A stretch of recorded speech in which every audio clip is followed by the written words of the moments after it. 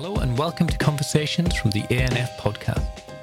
In this episode, we speak to adoptive parent Eliza. She shares her experience of adoption with a partner and her experience of good support as she's trying to coordinate contact with a child's large sibling group who are all living in different permanency arrangements.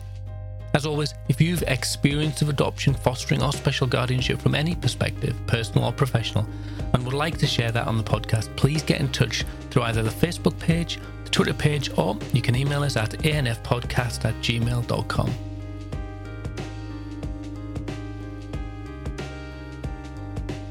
I am Eliza and I'm 46 and we adopted, so my partner and I, who've been together for more than a quarter of a century, adopted a little boy who was 2.5 in 2018. And we had been on quite a long journey towards adoption. It wasn't a fertility journey. It was a bit of I think we'd made a sort of more a decision either to adopt or not have children, in terms of quite lots of different reasons, but it had been quite a long-standing agreement, and I was actually living abroad in the late part of my 30s, and so I kind of came back, and then we started this adoption journey, and which throughout I thought wasn't really going to happen for some reason. Just didn't think it was. I just thought, I'm 42. I'm not going to be a parent. And there's lots going on, and I'm kind of fairly comfortable and happy, and the adoption process just seemed like an endless set of questions as to what would you do when your child is screaming? What would you do when you're feeling depressed? What would you do? And I just thought, I can't really relate to this. And and most of the people on the course either they just seem more, I say, committed than us. And so, but we did get sort of nudged through, and I was committed. I really desperately wanted to be a parent, but I think I'm not someone who kind of necessarily expects to get what they want. So I just, and then we had quite a long process after the approval where they had changed the system to a more of a kind of link maker, where we were expected to be more proactive than we had when we had entered the process, because there was a change in how they did it. And I think we weren't really prepared for that change. And I just found link maker completely alienating. I couldn't go on it without getting a kind of PTSD looking at those profiles and just feeling awful. So we weren't actually able to be very proactive, and we kept saying we'd just like to wait for the local authority to give us a child if there was one that was suitable. And that didn't happen because we live in the area of town where we were always too close to the birth relatives. So eventually we had an amazing social worker who just sort of kicked us around the corner in the end, and basically did link maker. And the very first child we were proactive about that she had found on LinkMaker was our child. And it just rolled completely. Everyone was delighted. It was just a really straightforward and really, beautiful experience. And I couldn't believe that the government had given me a 2-year-old, and I got to get off work and just hang around in the park and just be happy and do stupid 2-year-old things. It's really lovely experience for me. And I think it's remained something that's really transformative for me and my partner, and given us another 25 years together, because I think we had done a long time. We had done living apart, being together. We kind of done a lot of stuff, but I felt like this has been so renewing, and our and so funny, and to see someone grow up, you kind of live your life again. So I've loved being a parent. But from I suppose from my child's point of view, one of the reasons I wanted to do this podcast, and one of the reasons I do listen to the podcast a lot, is that my child has a lot of siblings, and we adopted only him, and so I follow a lot of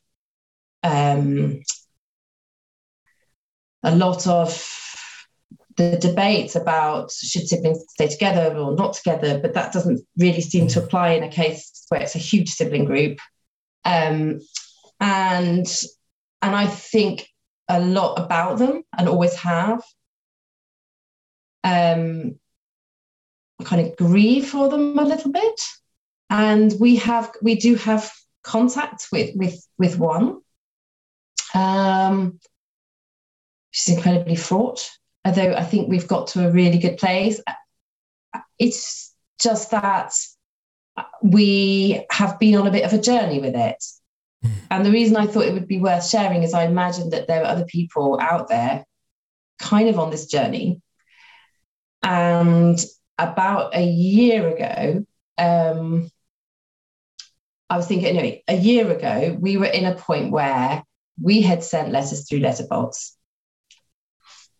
And that had been working quite well, because we'd been getting letters from older siblings who are in the care system. And my child's social worker texted me and said, I'm about to go on maternity leave, but they didn't get through because they haven't got them. And so I knew you would send them and you haven't. And so, but follow up, because it's all a mess. Yeah. So I started following up. And I just sort of couldn't get through. I think they were actually looking in the wrong office. Yeah. And so I have a friend who's a care leaver, and he's from a large sibling group as well. And he's a bit unusual in some ways, but he works with care leavers. And I said, what do we I feel my child's happiness and his longing for the tribe. He feels like he's been thrown out, and I don't really understand I understand the professional decision-making that took place prior to his adoption. But we're now in a universe where in 4 or 5 years' time, they're all going to be in touch. Yeah. And so we don't want to get to that point where we look like we've been kind of withholding something so, I can't, I rang adoption support in our local authority saying, because we are a different local authority. And so I rang our local authority, and a very, very nice social worker on the phone said, you have to help him grieve. And I started to cry when she said that. I was like, oh. And I think she misunderstood why I was crying. She said something else, but I was like, and I just put on the phone and I thought, why would you fucking grieve? It's like, excuse my language. But why would you grieve for someone who's alive and well and like living a couple of hours away? Like, that just seems. I know. We're told, that our children have come from. I know that we can't rebuild what they have, what they had, and what they've lost. But it's just totally our little boy is saying something quite clear, which is people he wants to see. And to me, that they as individuals, whatever their contact arrangements are, they are not, they're not dangerous or harmful necessarily. Yeah. Talk to me in a year, because we've been on a bit of a journey since then. So my friend said you should go to the Care Leavers Council, because they're made up of care leavers, and you can just say. So I went to the care leaver. I googled Care Leaver Council from his local authority, and someone answered and I said, there's a whole load of children and they're losing touch with each other right now because you've lost all their letters. And nobody can, after sort of 6 weeks of trying, I can't get anyone to ring me back or go and look for the letters. And so I had an email from Director of Children's Services the next day. So that was interesting how effectively that worked. He wrote back to me on Boxing Day. It was like, I'm going to have a meeting. This is appalling. Yeah. I may have slightly overshot, in terms of my advocacy abilities. So that seemed so within 3 days, they found the letters. So anybody out there with lost letters, that I don't know what these councils are, but they seem to be very effective. So they found the letters, but we also then kind of started a consultation with Adoption Connect, and we had a very different kind of social worker who's much like could be one of my child siblings. It made me feel really old that anyone that looks so young could be. I've only met her on Skype. It's just could be a qualified human, but she's been absolutely amazing. She immediately was like, yeah, no, they all need to see each other, don't they? And I said, well, throughout the adoption process, we said we were really open to contact, and we were told it wasn't possible. And then it sort of took 6 months to get an email back from the children's new social worker. And then we've kind of run into a roadblock, which is that we've kind of trying to bring everyone along on our side of this enormous artificial wall. Yeah. So other adults, other children needed time to adjust. Yeah. And for good reasons. And children who've had different experiences. Yeah. And different priorities and different relationship to the whole edifice of the family. But somehow in October, we kind of said, we've pressed pause once in the summer, now we're going to press play. Wow. And amazingly, the other adults involved were like, yeah, okay. They're like, it could be kind of disastrous, but what has since happened is that we know that the foster carers of one of the siblings, where we're going to start, are really keen. Right. I feel really emotional about it. So we're going to have a meeting. We, as a couple, as adoptive parents, are going to have a meeting with them. And I cannot wait for the day when I can just cut social services out of the loop, so I don't have to keep going through all these emails and people and backwards and forwards, because I don't have, people can only share information according to the GDPR kind of agreement. Yeah. I don't have a right to know about my child's siblings and what they're up to and how they're getting on and whether they have a relationship with their parents, which could be fundamentally dangerous to my child. And I'm not allowed to know that. So we're just like literally feel like we talk to someone in an outsourced agency who's actually been brilliant, but then has this kind of job to do. Yeah. Who getting through her hierarchy and then through the social, get back to the social. And what I suppose I feel has been really the gap is someone like, so my child had really, really good professionals looking after him. He had a great family father. He had a wonderful social worker. He had a really nice IRO who chatted when it was all kind of contested. And, I had a long chat to her. She was at the review meeting. So it wouldn't cost phone. It would cost them far less than it has to keep that IRO on for an annual check-in with those kids. To give us a phone call once a year, to give us the information in an appropriate way, to say, okay, big, huge sibling group.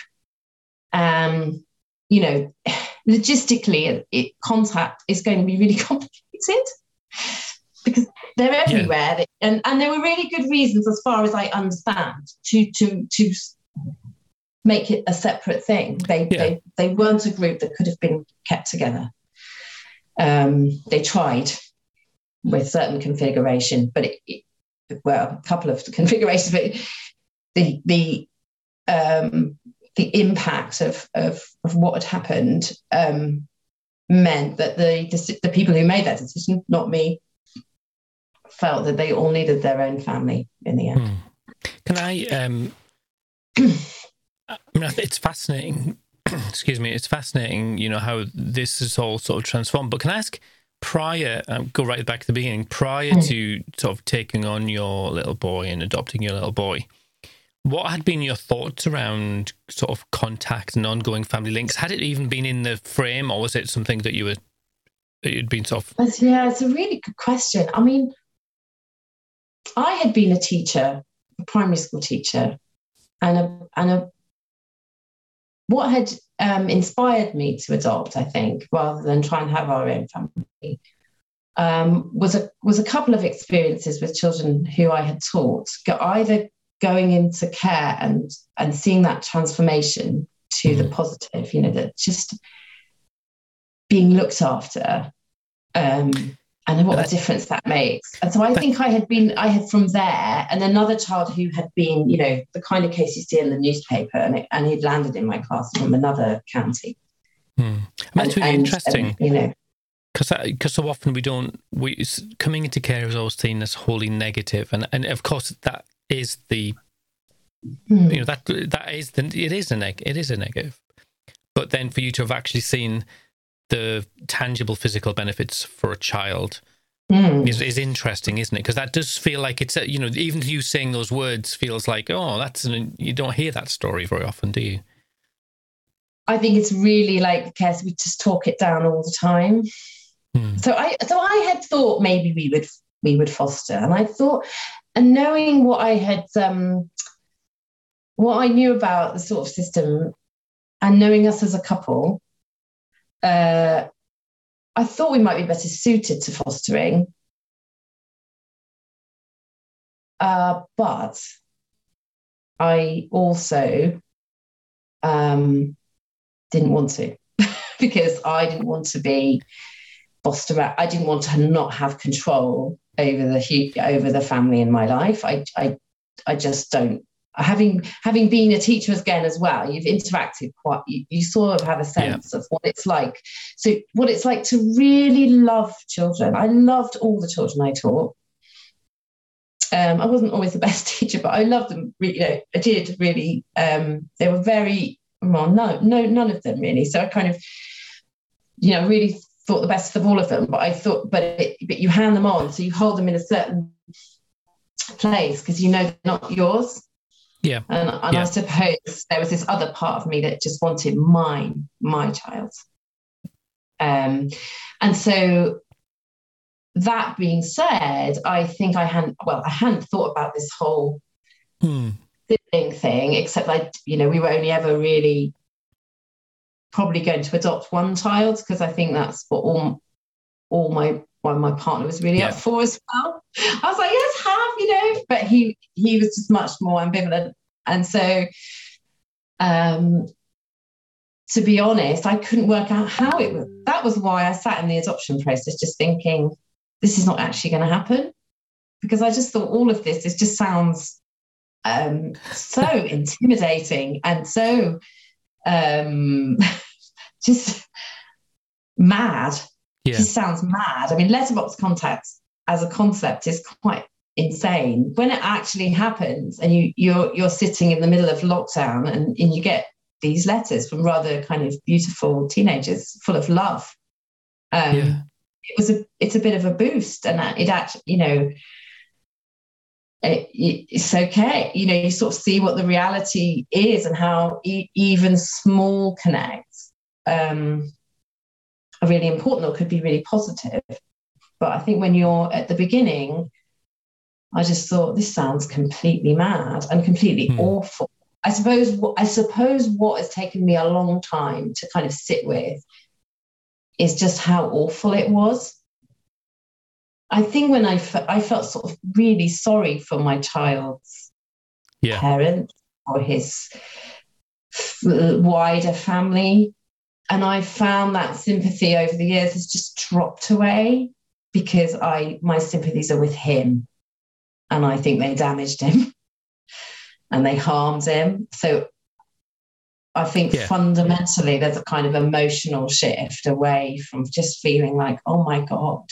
When we got him, I was like, how could you lose this this beautiful person, this pride of any, to have just created him so wonderful as he is, and then to lose him and have the state take him away. And I suppose what's happened is that I've become more belligerent about my own child and what, I do, but within that, in his I suppose his needs have become more obvious to me. He's become bigger. Yeah. Well, no, that's interesting. You've articulated that really interestingly, sort of that empathy and compassion for them has ebbed away, but which you would then expect that the desire for contact would maybe go with it. But actually, in some ways, as you focused in on your son's needs, you've seen that actually the contact it benefits him. I want to be my child's friend, whether I'm a good parent or not. I would like him to think that we did the best we could. And if we don't sort this out now, he is not going to think that, and he shouldn't, because we'll have just been lazy, and it would be easy to do nothing.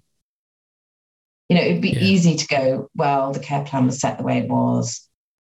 But what does that mean? That means when he's 13, he's going, or 10, or how it, I don't really know already exactly what he's doing on the tablet. But I know exactly what he's doing on the tablet. But I know what you're saying, don't worry.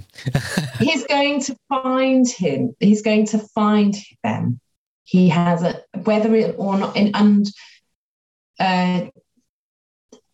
I don't think any young person in the world is going to say, oh, I think it was just better that, put that behind us. And they might do when they're older, and I would like him to be. I think it's quite good that he does have family to retreat to and to say, okay, actually, this is all really emotionally harmful. But I don't expect that he will. So I would really like to start to get a handle on it. And I also think it could be massively positive or negative or both, or just turbulent. I just don't know how the next year is going to go. But we told him a while ago, you want to see your older siblings. We want you to see your older siblings. We're trying. But I feel it's taken a long, long time. And the reality is that families are complicated. Well, regardless, families are complicated. And so it's not going to be this sort of peachy Disney-esque recreation of family, is it? Can I ask you then your reflections on the system itself? Obviously you've in some ways been pushing upstream against a system that was designed to go one way, and you're sort of saying, we want to do something different. We want to do, and so you talked about some of the stuff, obviously having to write a letter, which has got a fantastic response. But what about the other professionals, the post-adoption support? Has there been, mixed views, or what are people saying to you? So I think there is a split in social work about the importance of contact. Right. So I think, the difference between, say, the support we've had here, which has been really, really, really good. I mean, what I kind of have rung in a really bad place in the summer and got a conversation with somebody who really made me think differently about kind of sensory issues, and has helped us, so we're actually really good support on the issue of do you open the door again to potentially really complex and drama-filled family politics when you shut that door to open it again. you're literally looking to the other side. It's like a void. I don't know what the consequences of our actions are exactly. It could be a massive brouhaha at our school, could be our address being shared around, family members.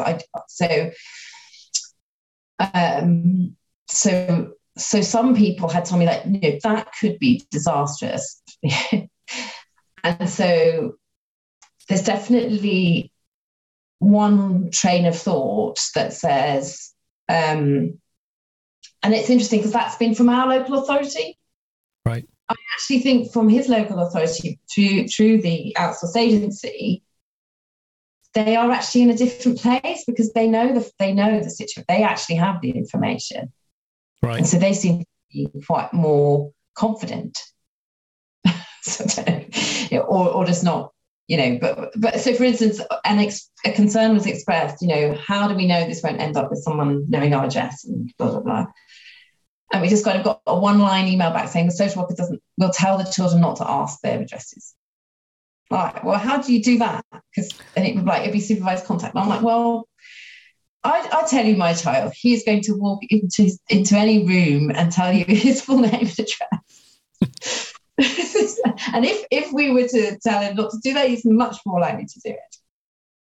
So that's just, these humans, and they've been, so then they have, they for whatever reason, and it's quite hard to, my child was 18 months when he left. So but he has this. But I would imagine as well, if I was living and I was adopted, I'd been to all this stuff, and then I got these letters, and they're these kind of quite cool looking, and they love me, and they're doing exciting things, and that is a big. And then other people at school are saying, well, I've got brothers and sisters. Do you have brothers and sisters? And he's like, and he made up a huge number, like I have 42 brothers and sisters. I was like, okay, so that just needs to be addressed. It's a big, and so I suppose in system terms, we think about risks of action, but we don't think about risks of inaction. I think you've brought it up on your podcast before. To me, that's really, and I think there's just an information piece. Like his IRO knew the whole family. Yeah. I just don't see why she couldn't be hired for a day a year to find out what's going on and hold the family piece for the kids. Yeah. Instead of hundreds of different adults with different, and with different children and different concerns, doing exams or not getting on between one sibling or having contact with birth parents or not having contact with birth parents, or, so everyone we're 4.5 years after, we're 5 years after the original care plan was made. So when does it get updated? Are we literally sitting around waiting for our children to find each other on the internet? Is that really the solution from a system point of view to the kids getting together and going, they're all assholes? Yeah, the professionals, that is. I mean, yeah. And the parents, Right. It's lots of really good questions, and I think, and you're not the only person. I speak to a lot of people, and a lot of people express that a lot of adoptive parents are very quietly pushing the system upstream. They're going against the flow, and I think that it's really interesting to hear your perspective and your experience as well. And we need a system that's retooled for this contemporary world, don't we? I would love to get you back on, and we'll maybe get part 2 and maybe part 3 by the sounds of it, because you. Yeah, sure. Well, thank you so much, Eliza. It's really been a pleasure to speak to you, and I wish you well. And I'd love to know how you get on with your arrangements. So messages, and we'll keep people updated, because I think people are genuinely really interested in how this plays out for families. Yeah, good. Thanks. Thank you. Bye-bye.